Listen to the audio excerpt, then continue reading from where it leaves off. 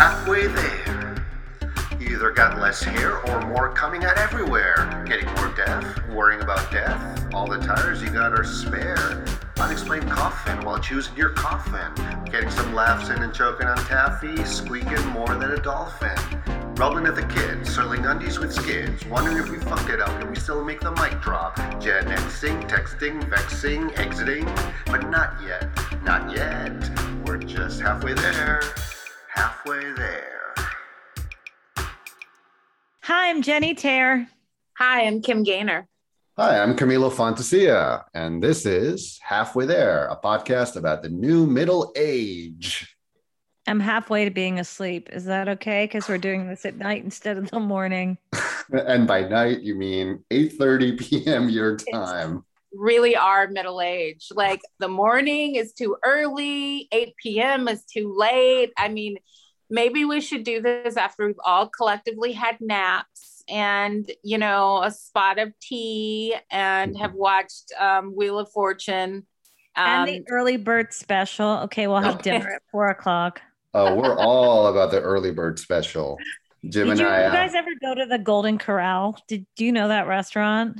Of Yeah, course. I remember that place. Jim grew up going to it. He would go with his father, who would keep him and his mom at the table waiting for an hour after they were done because he was still going back to get stuff. It's a particularly traumatic memory of his, which means that if he's ever done eating before me and I'm still eating, he just gets so triggered. That's so interesting. So what were they doing the whole time? Just getting all the food? Oh, no. Jim and his mom were like eating like birds. So they were done. But Jim's dad's like, what are you getting? Like, you're getting a salad? Like, go back and get the shrimp scampi or whatever. Get your money's You worth. would have multiple meals in one. I'd have to agree with the dad.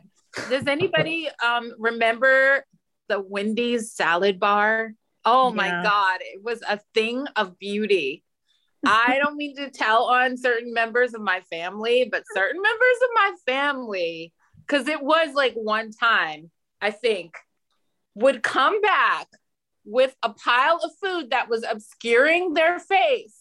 And it was just so many. And I remember there were so many things on that salad bar. Like, and so you'd have to like just jam them on to this one plate. I really remember that Wendy's salad bar with fondness, and I miss it.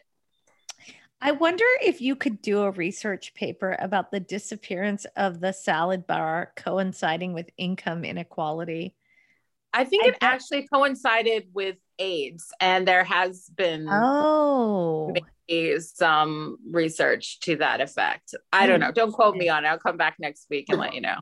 Wait, are we arguing that the salad bar is disappearing?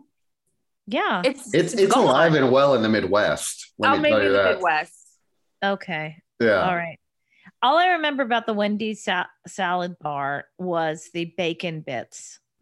I distinctly remember the bacon bits at the end of the like regalia. Vegetables. Yeah, they were good. I think they were just Baco's bacon bits, which is a very particular kind of taste. And like, you wonder if there's even any bacon in there, but they were delicious. Yeah. The Pizza Hut salad bar was also good. Pizza Hut as a like standing institution or restaurant, those are kind of disappearing as well. Maybe not in the Midwest. I don't know. Please report on the ground from where you're from, KC, Camilo. I feel like Taco Bell and Pizza Hut are always seem to be adjacent or even conjoined in a building. Yeah. But and now like KFC as well. We have a KFC here on the island, or two actually. Is that the only American fast food you have? Yeah, pretty much. I'm trying to think. Yeah, there's nothing like a McDonald's or anything. People love freaking KFC though. There is, and it's I won't touch it because the only time that I've seen rats on the island walking down, just amazing. Man, like the rats of men, like running back and forth between like the trash area and the ocean. I don't know what they were doing. They were just like dragging like chicken bones and having like a beach blanket like rat bingo on the beach, but it was like a high traffic area for rats. No, never. But there is a chain here called Chefette, and Chefette only exists in Barbados, and it's amazing. I almost got Chefette today. Is it? What is it? Yeah, tell us. It's burgers? It's chicken. So it's fried chicken. That's what I always get. But there's other things. Like there's other like Bayesian specialties like roast chicken and macaroni pie. They have something here called macaroni pie. That's kind of like macaroni cheese, but it's like a cake. You can cut it. It must stay together in one piece. And there's some other, like uniquely Bayesian things there. It sounds pretty yummy, actually. It is pretty yummy, I have to say. Better than like Mickey D's. Oh, I think so. I think it's 1,000 times better than Mickey D's. I wonder if there's some kind of chemical in KFC that's common to U.S. fast food that attracts rats. And yeah, because you can go to any KFC and there's a rat parade nearby. So hideous. Yeah. I was so taken aback because I had convinced myself that like rats actually didn't exist here. I was like, it's just beautiful, like tropical birds and rats. They're all coming from the KFC. KFC rat barometer. Like you can go to any country and it's like there are no rats, and someone's like, "Are you so short?" And they build a KFC, and then have you checked the KFC? There's like a rat cha-cha line. They're just like, we're here for our Colonel Sanders. It reminds me, I was reading about the flooding in the NYC subway and whether the flooding would actually kill rats and reduce their population. No. But the answer was A, rats are really good swimmers, and B, the fact that a bunch of rats will drown means the stronger rats are going to prevail and start multiplying really quickly. So now you'll have a super race of rats. So we're basically going to have the Delta variant version of rats, in addition to everything else. Mutant strain of like super resistant subway rats taking over this with like Olympic level swimming abilities. It's social Darwinism rat edition in Rat Town, NYC. Rat City, full of rats from top to bottom, baby. I wonder if that's true. That seems like a very Twitter thread kind of information, Camilo. It seems like something you post that later gets a little fact checked.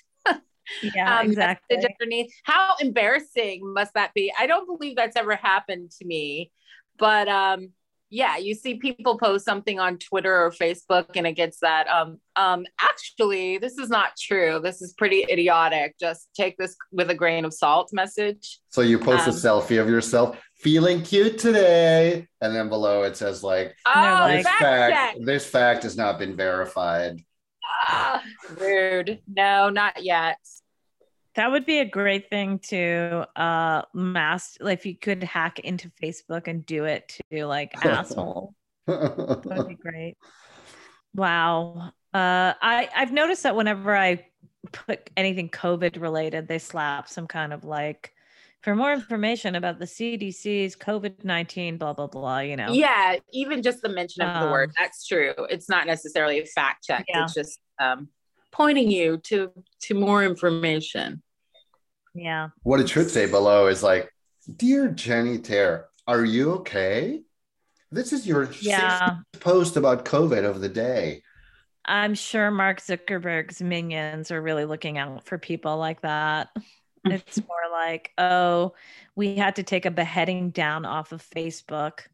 So, there was an article I read about the content moderators of Facebook, and they all, of course, have like the most horrific PTSD. Yes.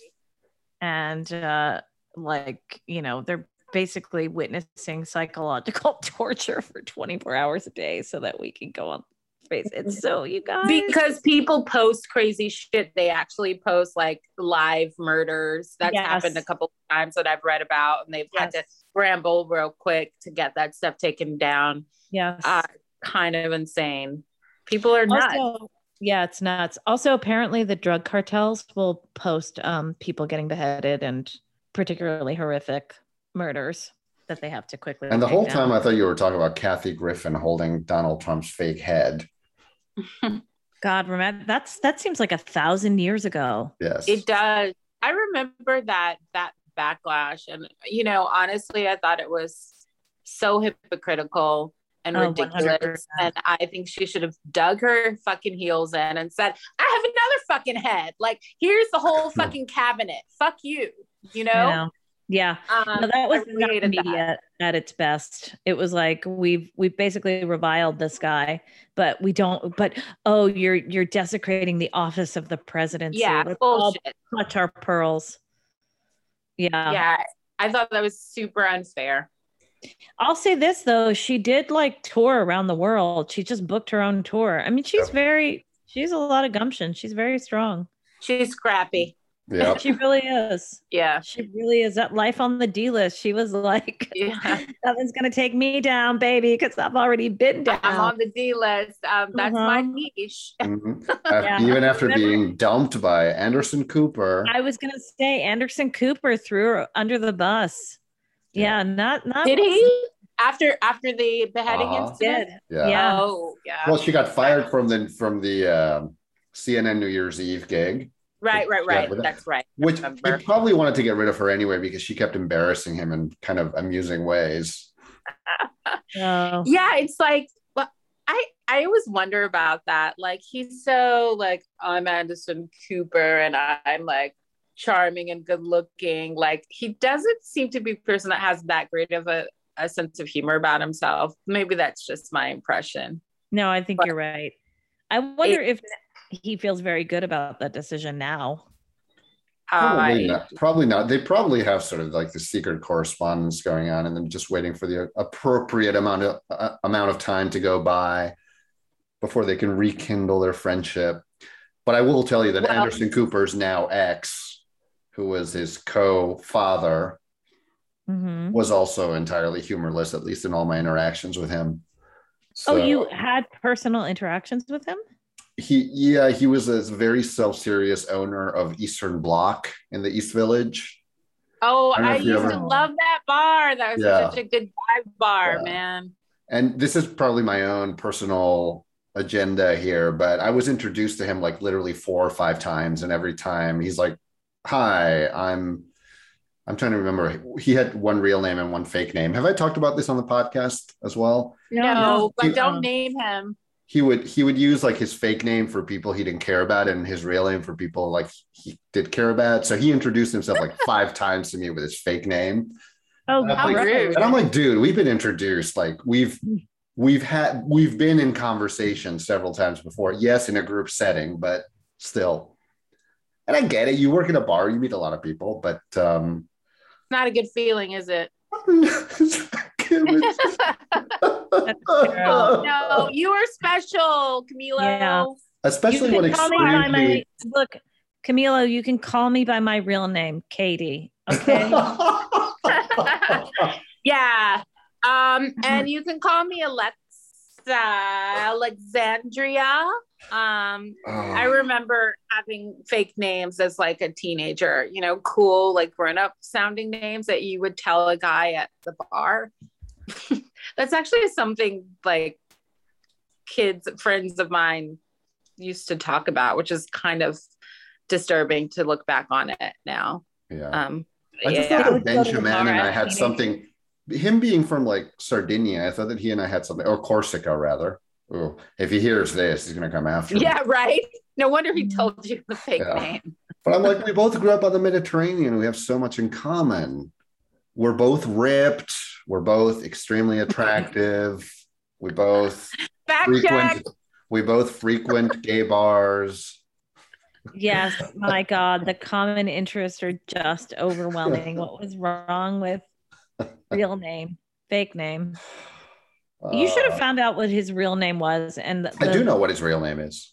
Okay, when he said, "Hi, my name is," and he used his fake name, you should have been like, "It wasn't when I blew you," and said his real name. In that bathroom right there.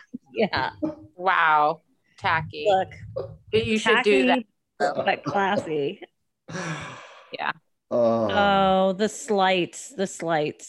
Having somebody though not remember your name there is something really like wounding about it. Definitely. Yeah. Definitely. And I've definitely been in those situations before where it's a person you've met and it's like they have complete face blindness. Yeah. It's like, I've met you 18 times now. Like, this is starting to get ridiculous. You know, there's always that one person that's just like, what? Is this person just a dick, or do they have like neurological damage? I'm not sure. Exactly. But then they have to address it. Like, you say, because I say this to people, I say, hey, I know we met at X event or whatever, but I'm really bad with names. Like, what, you know? Yeah. I might not remember a name, but I definitely, it really bothers me more if someone just doesn't remember my existence. You know, that is a problem. Yeah.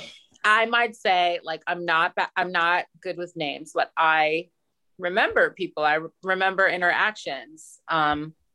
And I'll try to like graciously say, remind me of your name again, and be apologetic for it at least, you know, because I know that I've met them and I heard it before.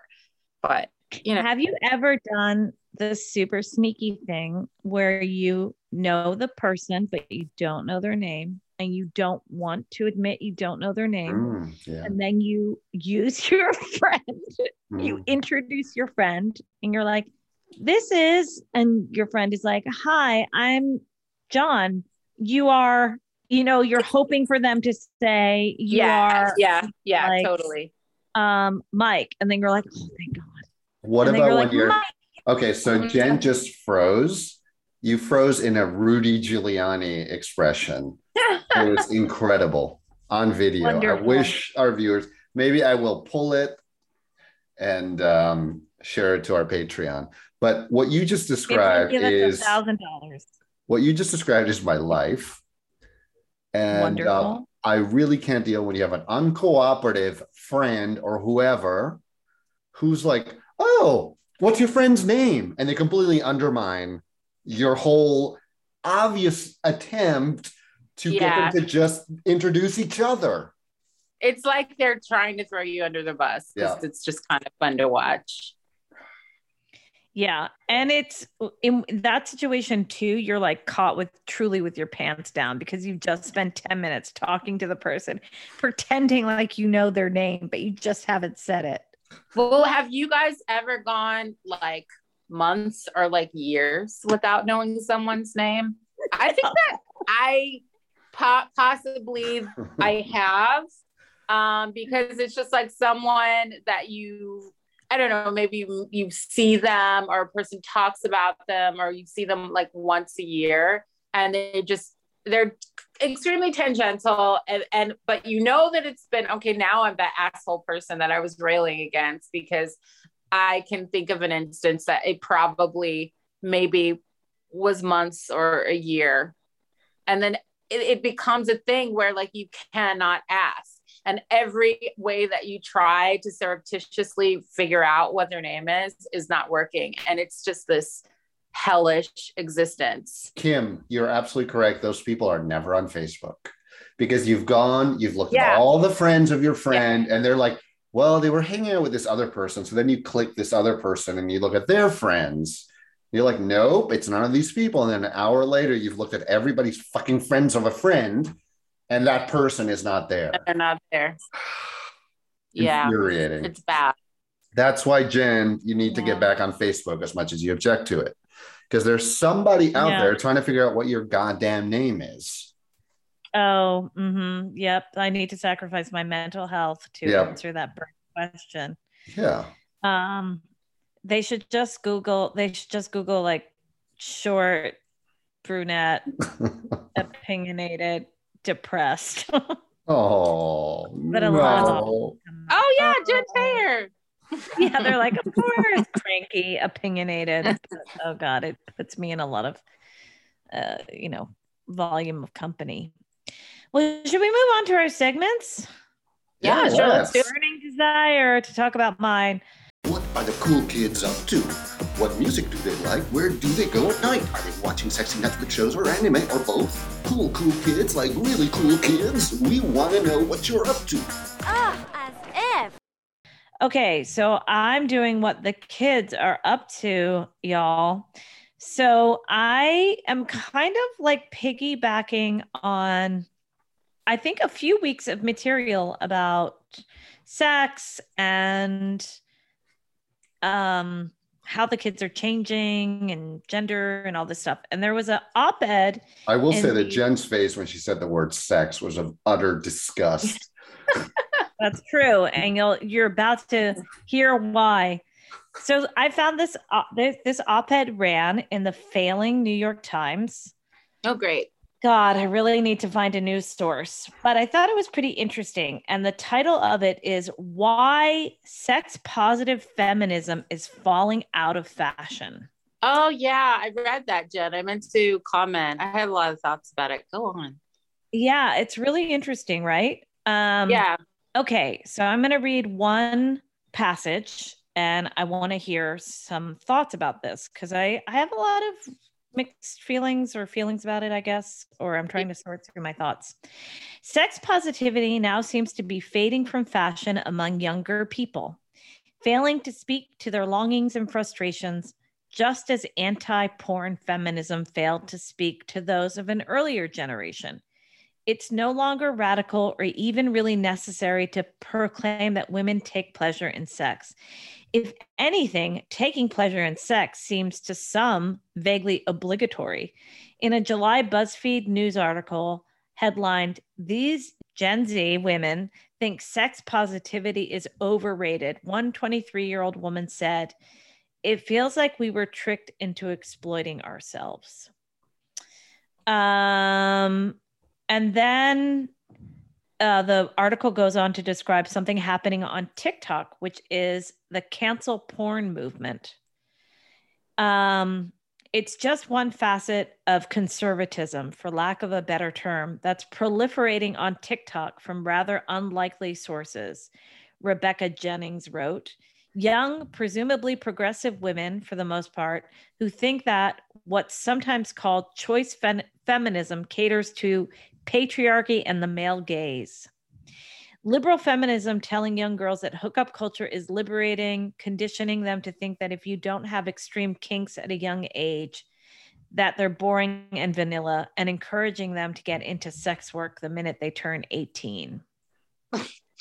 Okay, I mean, that's pretty I think there's so much conflating of things together that don't necessarily go together, which, for instance, sex positivity and porn. You can be sex positive without,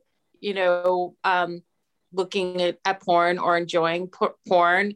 And my own feelings about porn are that it needs to be responsible. I don't think that necessarily all porn is harmful to women. I just don't. I don't. And I mean, I think a lot of that is just kind of over the top. Like, oh, the liberals want you to be a sex worker by the time you're 18 and like encouraging hookup culture. I mean, where are they getting that from? But she's saying that a lot of progressives also are arguing the line that essentially the sexual revolution largely disproportionately advantaged men and not women. And in fact, our ideas of consent and that those are really shifting, and it's progressives largely who are leading the charge in terms of making those arguments, or in some cases drafting policy, think of Title IX on college campuses, which is, I've read a couple of things now about Title IX, and there's some complex. I'm really familiar with Title VIII and Title 10. Like I'm like a scholar of like Title 8 and 10, but Like Title IX, could you just brush me up on? Okay, Title IX was a policy that was introduced in the Obama Department of Education, and it was a rethinking of how sexual assault cases would be handled on college campuses.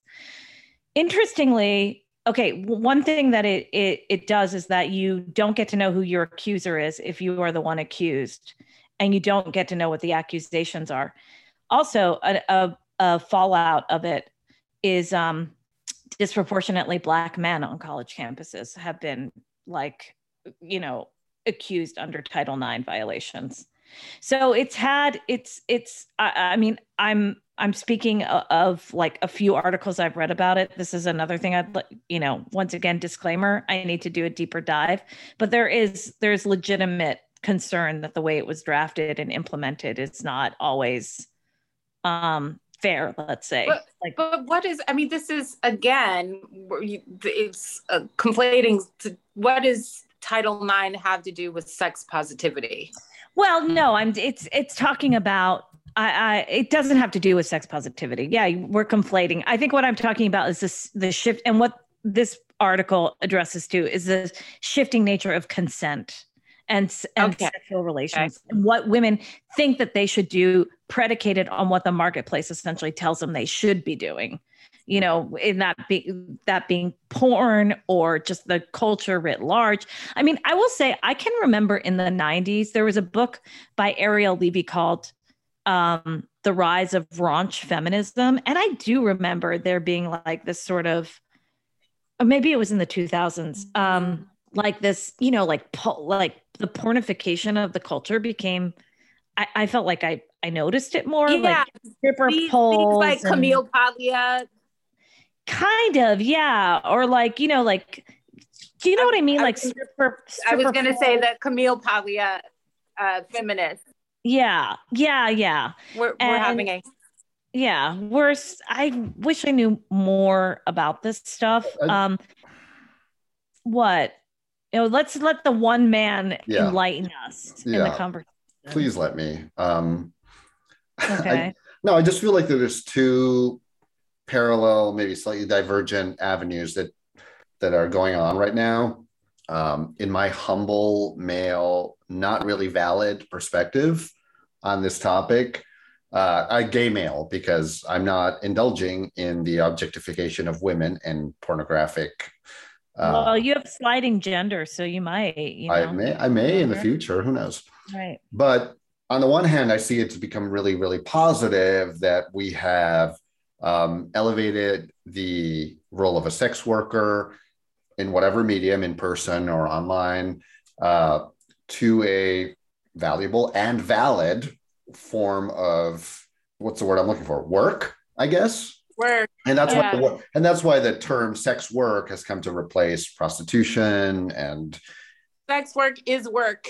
Yeah, sex work is work. So we have this one avenue that I think is actually positive, that current generations are not really demonizing as much that type of work. Hopefully police departments are paying more attention, not much more, but a little bit more, to crime in this arena, where it was previously just considered, hey, you're a sex worker, you're setting yourself up to whatever happens to you, sorry. But on the other hand, I understand from the male gaze point of view that men, and not really men, children, teens are growing up being exposed to such a vast amount of pornography from such an early age, and so much of it, I don't want to say extreme, but just the whole range of it, right? So from vanilla to whatever the other extreme is. So I can understand why some young women may feel like, how can I live up to this? Like how, when I and young men as well. Also, yeah, you're right. You're absolutely right. When I move into the world where I start dating and I start having sexual experiences with people, how am I going to compare to these things that have been seen? Because when I was young, we found a porny magazine in the forest once, and we were like delighted, like it was the most amazing thing ever. And us teen boys would go look at it, but it was just so bland, compared to anything that somebody of that age, 13 years old, would be exposed to now, which it just happens unless you live in an Amish community. I don't know. So I understand this reaction a little bit. I think it's just such a broad topic, and it's so easy to paint it with a broad brush. I don't know why it's not good enough for us to say that whatever women feel comfortable with in regards to their sexuality is okay. Like, why are we, is our body, our choice no longer on the table anymore? I don't know. Sex positivity can look like a lot of different things, and I'm not sure why it needs to be conflated with being a porn star. If that's your, because I think a lot of people don't have as strong a sense of self as like you do, for example, or maybe I do. People are much more malleable and impressionable, and especially young women. I mean, I really think this ultimately stems from a question, or the fallout, or maybe questions we're asking now about whether or not the sexual revolution, was it good for women? I don't know. I think I don't know. It feels like a backlash perpetrated by conservative men. But it's not. I'm sorry. Progressive institutions. It's not.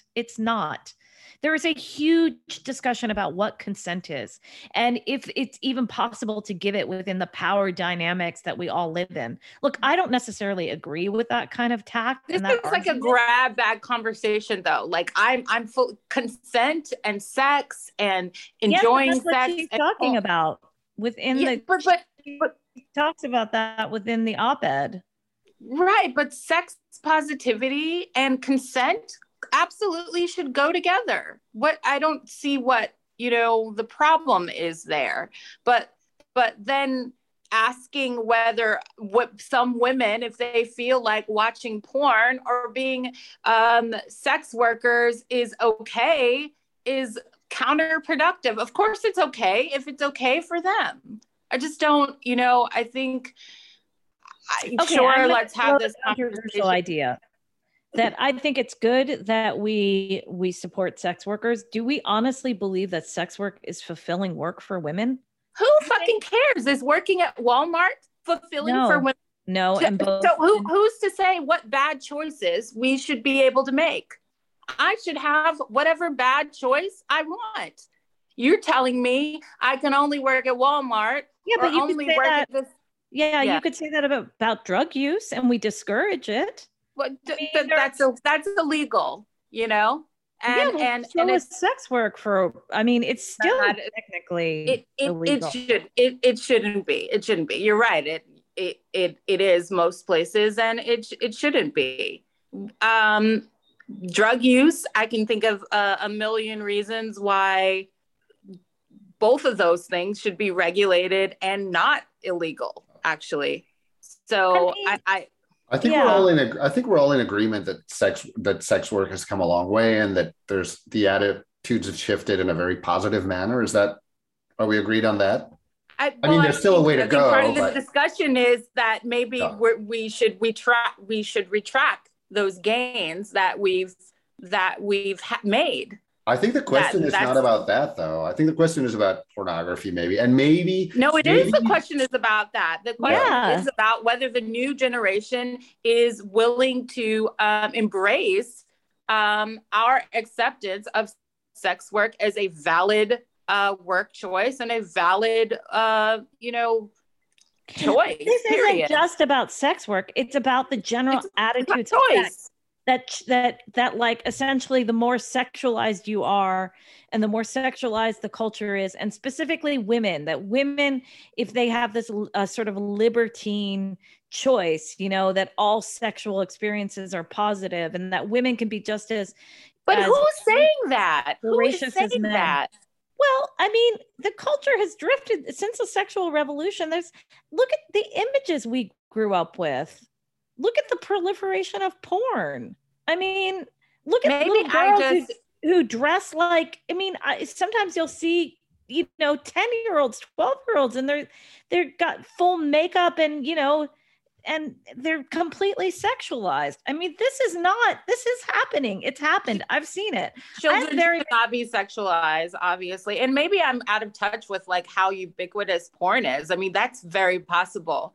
Multiple women in this article talk about, in the BuzzFeed article, which I read, they talk about how multiple experiences they had. They were choked by male partners. And that's the thing that men see in porn. Obviously. Very influenced by porn.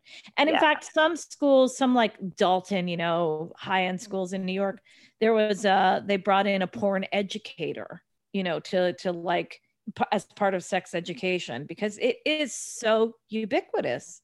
So, I think, it's good to have these conversations. I mean, if you're going to be having sex, if they're needing to bring in porn educators at these, to elementary schools or however old these kids are, I mean, that says a lot. And that's obviously a problem. Like, sex is for adults, period. I mean, we should start with that. It's for consenting adults. And I don't know what it's like to be a parent now, but I would hope be talking to my kids about what kinds of things they're consuming and telling them that certain things are inappropriate to watch at their age, and then doing something about it. Like, there are a lot of things in our culture that are, there's a lot of over sexualization of women in general. And and it's hard, I guess, for younger kids to be shielded from that. But I mean, that's literally your job, parent. I mean, that's what I would say. Yeah. But then the reverse of that is parents that over fucking coddle their children, and they don't let their children develop into being, I mean, there's extremes in either direction. I guess I think the essential point is like, what was the ultimate end result of the sexual revolution? I think that's kind of what's being grappled with here. And I don't know, I'm not sure if it was always a net positive for women. Ultimately, that's where I come down. I think it's complicated too. I think it's super complicated, but I mean, if we compare the lives of women before the pill and after the pill, it's huge. That was huge. And whether for some women that meant I'm just going to go out and be a hippie and have orgies, or whether it meant I'm now able to do family planning, and my little farm life with my husband who just wants what he wants when he wants, I mean, that's another topic, bringing it back to consent. But, we can't ignore that was a huge benefit to a lot of women as far as family planning, I don't think we should diminish the fact that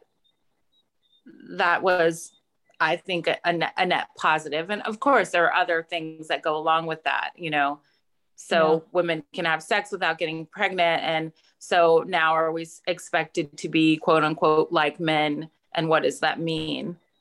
And are we built that way? I don't know. I mean, I think it's very interesting. It is super interesting. Like we could devote an entire episode, just you and I, Kim, without the pesky male gaze. Yes, please keep me out of it. Oh God, you are so silent. It was about the kids, Camilo. I'm sorry, it was girls. This segment had no openings for jokes and went way over. Okay. All right. Well, that's what the kids are up to. I have a short segment. Okay. I just want to be pretty. Give me your potions, give me your serums, even your unguents. But that CrossFit workout, baby, oh no, I can't. I just want to be pretty. And it's about sex, so yay! But it kind of different aspect, and maybe some of those critics of over sexualized women would be on board with this, or maybe not. I don't know. But according to an article I read on NPR.org, we need to come up with a moniker for NPR. Nobody's listening. No, I'm sorry. I'm kidding. It has to be like the soporific NPR. Soporific. No, I was gonna say the erudite. Yeah. We have very different perspectives then. Are you kidding me? NPR is the best. What's her name? What's her name? Terry Gross. I'm Diane. What? Ream. Diane Ream was I'm Diane Ream. No. Do you have 2 hours to hear about whale she had songs? Like a voice, like, I don't know, like a vocal cord was taken out or something. So good for you. Yeah. Christina. Yeah. Way to shame her. Yeah. Medical ableism. No shame. Okay. No embarrassment. According to the erudite NPR.org, in 2021, during our second year of the pandemic, self-touch is trending. And when I mean self-touch, I don't mean like scratching your ass, okay? That is trending for me, Kim. Yes, masturbation is trending. We're going to use the M word because ass scratching is trending for me. Sorry. Oh, ass scratching. Yeah. Okay, Yeah. Well, a good ass scratch is very satisfying. Fine. Yeah, sometimes. So, of course, during the pandemic, which rages on, people spent months without hugging, kissing. Some people did. I know I did. I know at one point during the pandemic last year, I was like, it's been 8 months since I've touched another person. And the very sobering and depressing realization. Yeah. And, I really realized that that was having an emotional effect on me. A lot of people around the world are experiencing a loss of a sense of connection with other people. So according to Jessie Kahn and this NPR.org article, she's a licensed psychotherapist and sex therapist. And she says, touch releases oxytocin, reduces stress, and calms our nervous system. The absence of it can manifest as depression or anxiety or a feeling of loneliness or stress.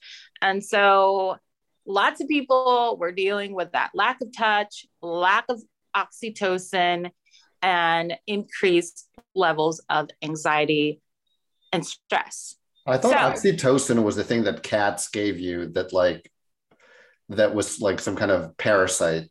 No, that's different. I know what you're talking about. Like you get it from the cat box and you get a parasite and then it makes you do their bidding. It's the real thing. Yes. So this is not the same thing then? It's not the same thing. Oxytocin is a hormone that is a feel-good hormone that is produced when we are touched. And we actually have the ability to produce that for ourselves by touching ourselves, you guys. So Kahn, the licensed psychotherapist that I just quoted, she goes on to say that the relationship that we have with ourselves is primary and one we're going to have for the rest of our lives. And it's also the most intimate. And that is why it's important to consider the broad continuum of what brings us pleasure. Maybe it's a walk on the beach with ourselves or a long hot bath with ourselves, or maybe it's something more intimate, if you know what I mean. Boom, chicka, bow, wow. Did they talk about if sales of sex toys went up? They do. I have a little information about that. Yes, Jennifer. Thank you. It is true that people have, since the pandemic, increased their purchasing of sex toys. Mm. And I have a few statistics here for you. And Jen's word, she's in the statistics. Mm-hmm. Oh, yes. I need numbers. Mm. Well, according to a survey called the Tenga Self-Pleasure Report of 2020. Can I get delivered to my door? Yola Yes. Tenga Uh-huh. self-pleasure report. It shows that 10% of adults purchase additional sex toys and in anticipation of self-quarantine. That doesn't seem like a lot, but then it goes on to say 71% agreed that it helped them feel better or acted as self-care during the quarantine. So a lot of people are realizing that masturbation can be a form of self-care. 37% increased frequency of masturbation during the quarantine, and 21% of people said their views on sex toys became more positive during the quarantine. So if anything positive has come out of this, it's that people are in touch with themselves, but more than they were before the pandemic started. And 80% of Americans consider masturbation a form of self-care. In 2020 they did, and that's up from 54% in 2016. So I mean, what if you 80%? 80% of Americans consider masturbation a form of self-care, according to the Tenga Self-Pleasure Report of 2020, according to their sample, and that's up from 54% in 2016. Yes. So do you dispute those results? That includes like 46% of people who identify as Republicans. I mean, it has to. Yeah. It includes the people that they surveyed. Oh, okay. So I'm not sure. Maybe they're getting Trump dildos. Like There- there's a line of grab them by the pussy dildos. It says "Make America Great Again" as you like push it in and out. It says "Make America Great Again." Okay, you guys are you're ruining sex for me and other people. But I adjacent to this article, I stumbled upon an article from goop.com. What should we name Goop? I mean, Goop is just silly, but Goops. the gloopygoop.com, and it's just about the best vibrators for solo pleasure and partner play. And you know, this is the same website that brings you $1,000 Yanni eggs and, you know, shit like that. So take it with a grain of salt. But if you want to check out this article, there's some pretty. I'm sorry, Kim. Yeah. I'm not going to put salt on my Yanni egg. That would just burn too much. I would not recommend it. Yeah, there's a fine line between TikTok health advice and Goop. Goop, very fine line, if not overlap. Complete overlap. I mean, you know, I'm looking at this article, and this is an uncharacteristically, I think, you know, helpful article in Goop. It just lists a bunch of vibrators and sex toys that you can buy and how much they cost. None of them involve Yanni eggs or, you know, rose quartz up your hoo-ha. So that's probably a good start.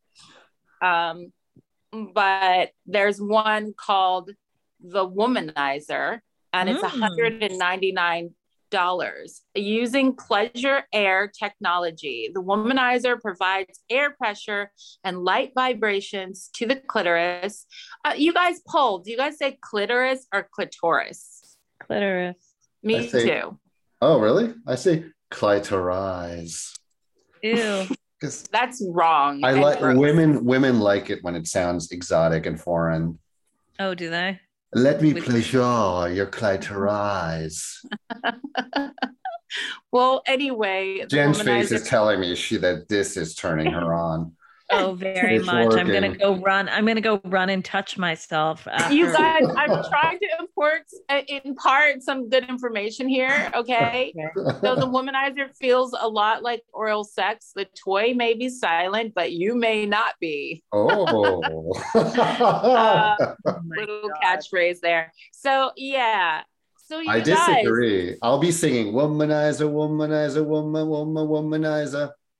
what if that's what it did? It just played that song Yes. and you just used it and got off. You'd have to throw it out the window. Kim, Never. you got me on the Goop website, and they have there's so many supplements that they have on this thing. They're terrible. I know. It's wild. It's like $50 for basically emergency. I don't know. You know, it's so strange because Gwyneth Paltrow, I think I'm not wrong in saying she's kind of universally mildly disliked. Yeah, for stuff like this, because it's just so out of touch. Like, who is your target consumer? Like, the sex toy article is helpful, and like I said, I think that's kind of uncharacteristic. She wasn't hawking something that, like shine a light beam up your vagina. And she gives me hope, though. What's up? She gives me hope because she's so universally mocked and reviled, and yet she's still wildly popular in a subsegment of, her fandom, that it makes you feel like you can be as much of as a ridiculous chode as you want, and there's still going to be gazillions of people out there who will want to buy whatever you're selling. So there's hope for me, baby. She is very successful with Goop. I mean, Goop is like a powerhouse. Yeah. Start a website, Camilo, and call it Poop. And it will be the major competitor to Goop. I'd love to see what you do with it. I will have people send me their poop and we will analyze it and give them dietary change recommendations. Of course, we had to go there, and it's my fault. I'm so sorry. Well, I won't be doing it personally. I'll hire an army of scientists. Loop, is that your competitor, Jennifer? Yeah. Losers only on the Pandora, because nobody listens to Pandora anymore. Everybody's on Spotify. Yeah. Or Apple Music. Yeah, I wonder. Mine is going to be Coop, and it's just about me and chickens, because there's lots of them out here, and I'll just be like me talking amongst a variety of chickens, and also feeding them supplements from Goop. Yes. And then analyzing their poop. You guys, I think we have a good thing going here. This is a winner chicken dinner. Oh, yes. So yeah, I mean, that's what I have to say from the health and beauty corner. Touch yourself, people. Yeah, touch yourself. Love yourself. Get that out. I think it's very interesting. You know what? Pause this podcast. Touch yourself in all the chakras. I don't know.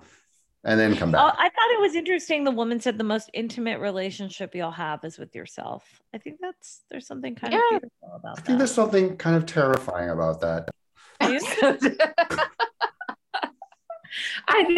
agree with Jenny. I think it's beautiful, and I think it's quite true. Yes, I agree. They said that this pandemic was like the opposite of a baby boom.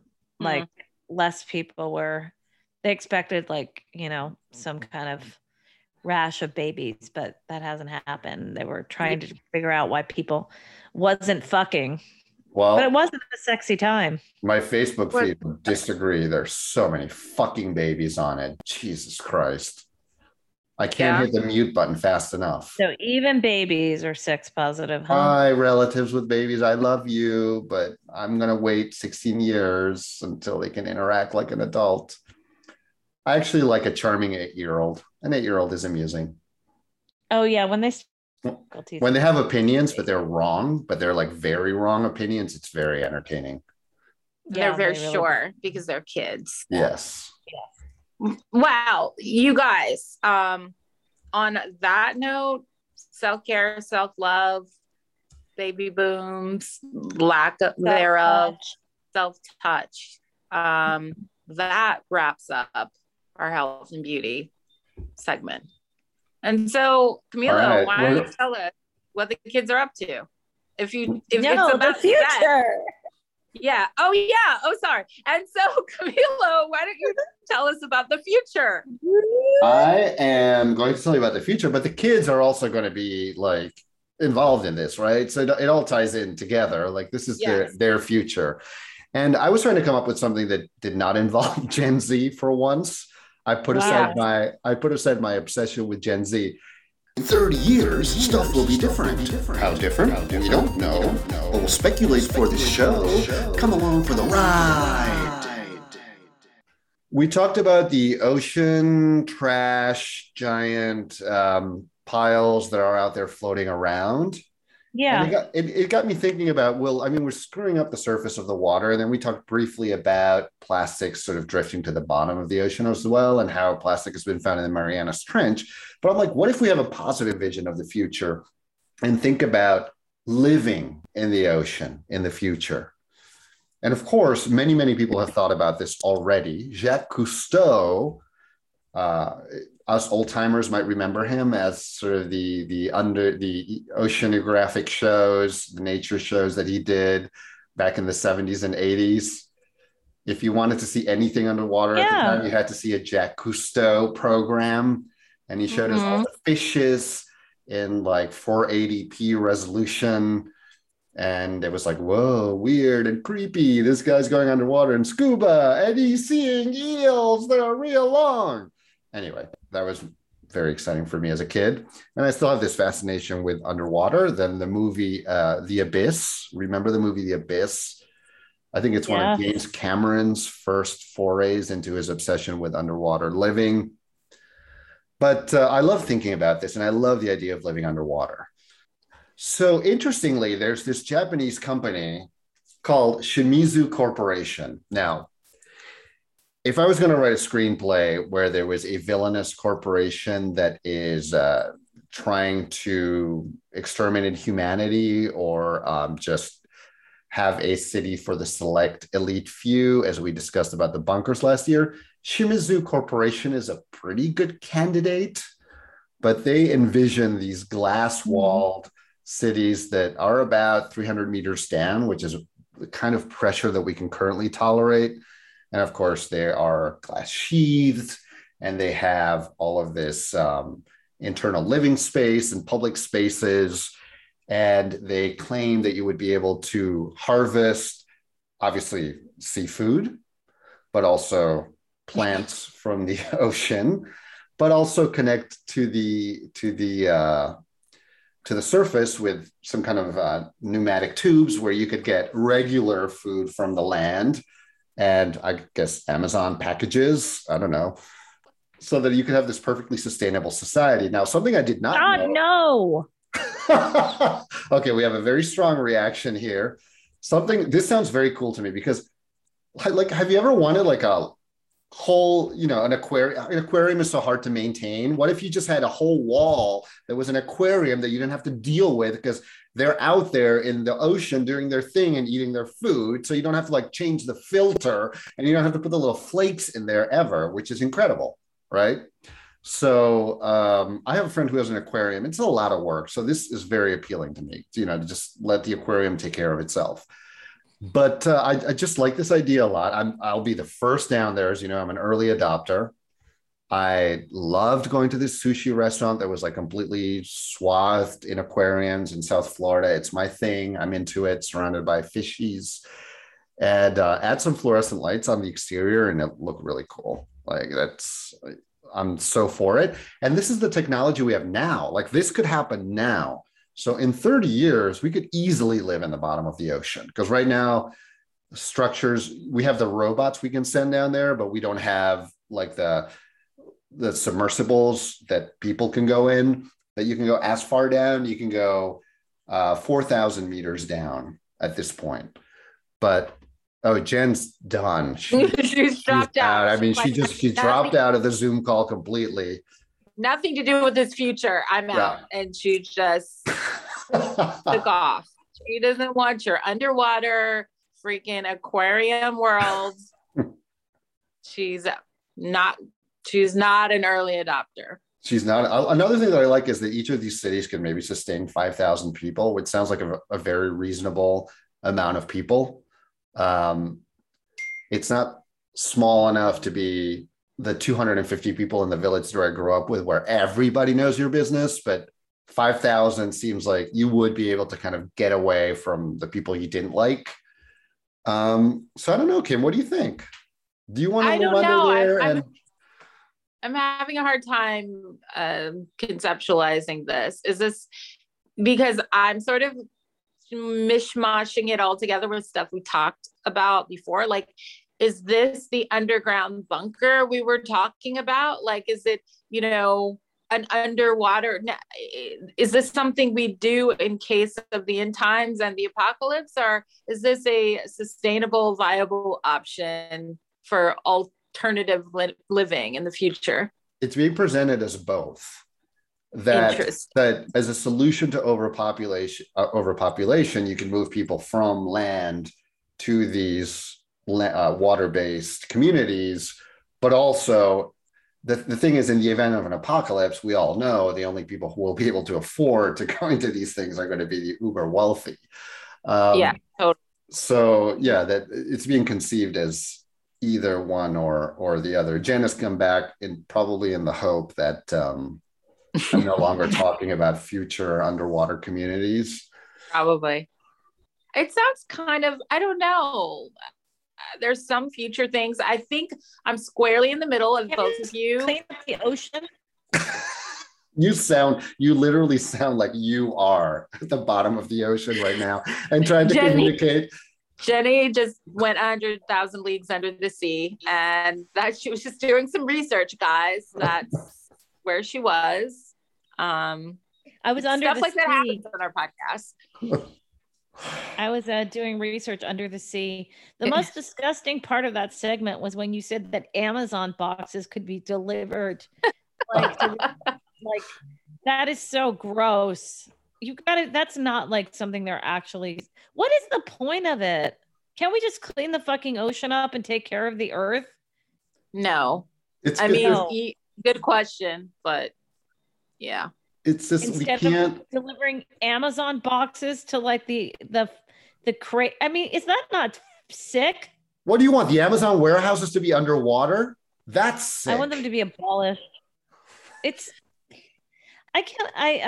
Oh God, I'm too grumpy for this. I don't get it. I agree. Like, I was going to say that I think I'm like squarely in the middle of you two, as far as pro the future and technology developments. And Jen, I think you'll agree, you're mostly con, right? Yeah, I'm gonna be total Amish. I'm like, when it gets to the omega point, I'm going off the grid 100%. I made some kind of joke with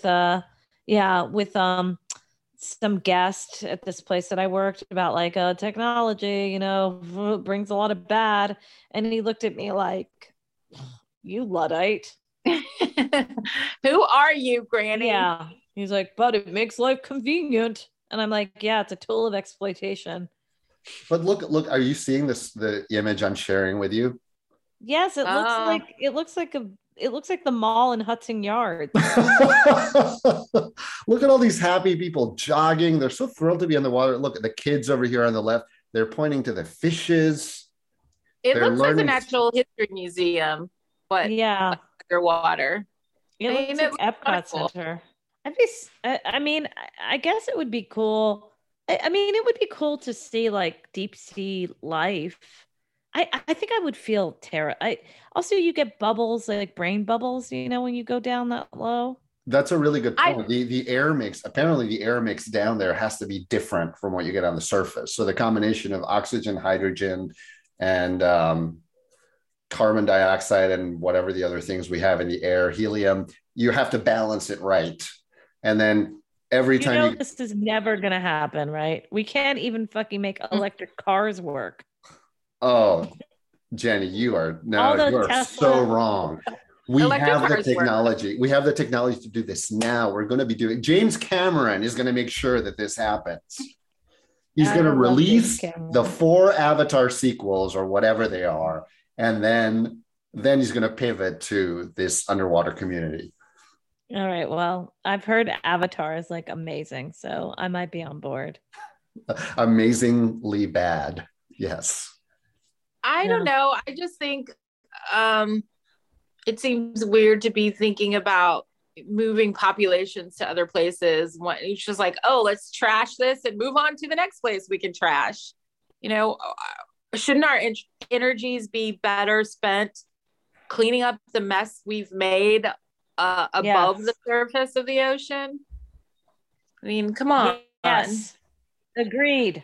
I don't know, Kim. ¿Por qué no los dos? Why not both? As the meme says. I don't know. I think because until we can wrap our minds around living sustainably and not trashing the earth, we do not need to be thinking about moving elsewhere. That's my opinion. Agreed. We don't need to be polluting other parts of the earth and then the solar system. Yeah, and then it's like, oh, let's go to space. We trashed Earth, we trashed the ocean. Let's completely pollute the space and you know, the solar system. I have a question. And the universe and the multiverse. When does it stop? It's true. I have a question for you guys. Do you think the baby boomers are the worst generation?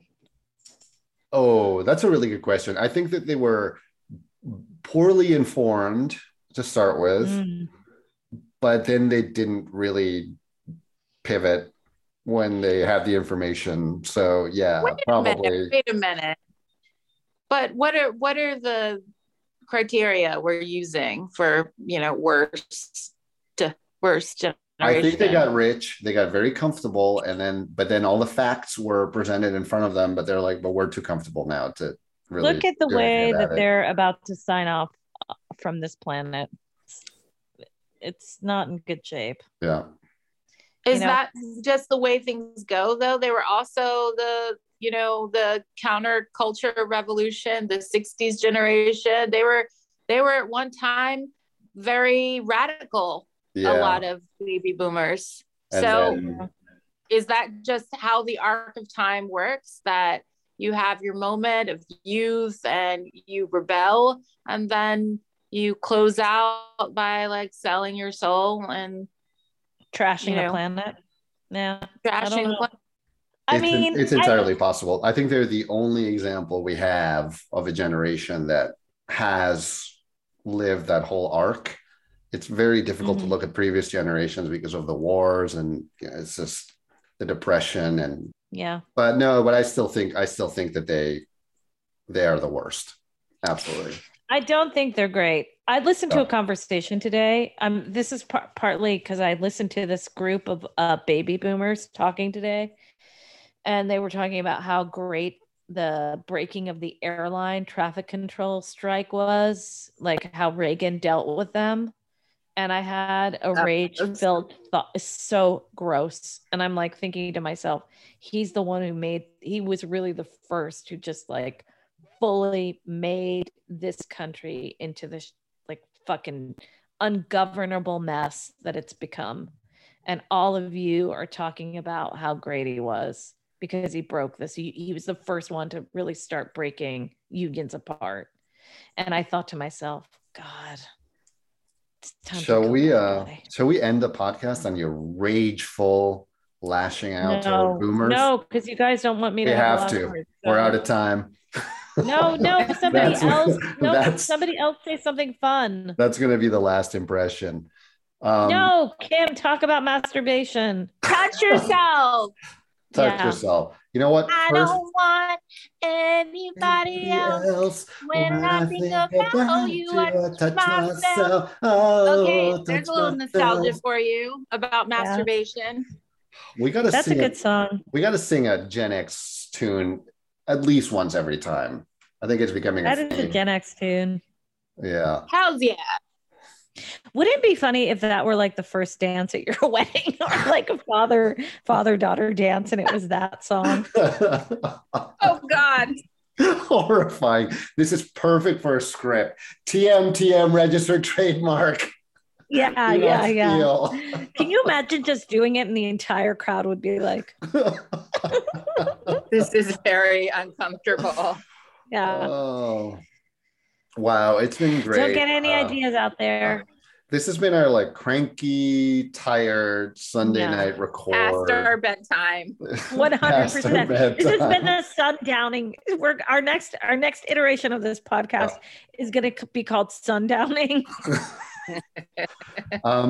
We have very exciting news for all of you for the next episode. We're going to have a special, incredible guest. Do we want to say a lot, or do we want to keep it under wraps? What do you think? I don't know.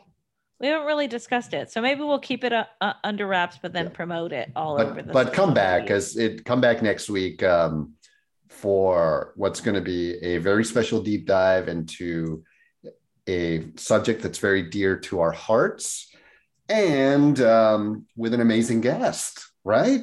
Yeah, it's gonna be really fun. Yeah. Follow us on the socials. Yeah. Yeah, well, of course, always keep it perky, but follow us on our socials at Halfway There, the podcast. Kim, should they write us or should they just leave us alone? I think they should write us. Okay. Yeah. I'd love it if they wrote us. They can write us at halfway there, the podcast @gmail.com. Just drop us a note. Let us know you're there. Did you touch yourself today? Let us know. And where? Where specifically? Yes. Yeah, keep in touch, guys. And would you live in an underwater bubble living situation or what? Yes, no? Would it be too awkward to touch yourself with all the glass walls? What do you think? And please send us some coins on Patreon so we can improve our audio, maybe help Jen with her internet. Yes, please. I've been looking at my frozen face for the last 5 minutes, so maybe we could help that. Bernie, help us. Come on. Any other messages we want to convey before we go? Just keep it perky. Yeah, we love Go you. and review us. Yes. Oh yeah. Good God, we are so scatterbrained. We need notes. We need a producer to whip us into shape, and that's where your Patreon contributions will help, because we are just all over the place here. 5 stars. Yeah. 5 stars and all the things, please, and thank you. Like, subscribe, and rate us 5 stars only. Thank you, guys. Thank you. Ciao. Manténgalo erecto, manténgalo todo erecto. Keep it perky. This has been Halfway There, but it's also the end. The end of this episode of Halfway There. You get it.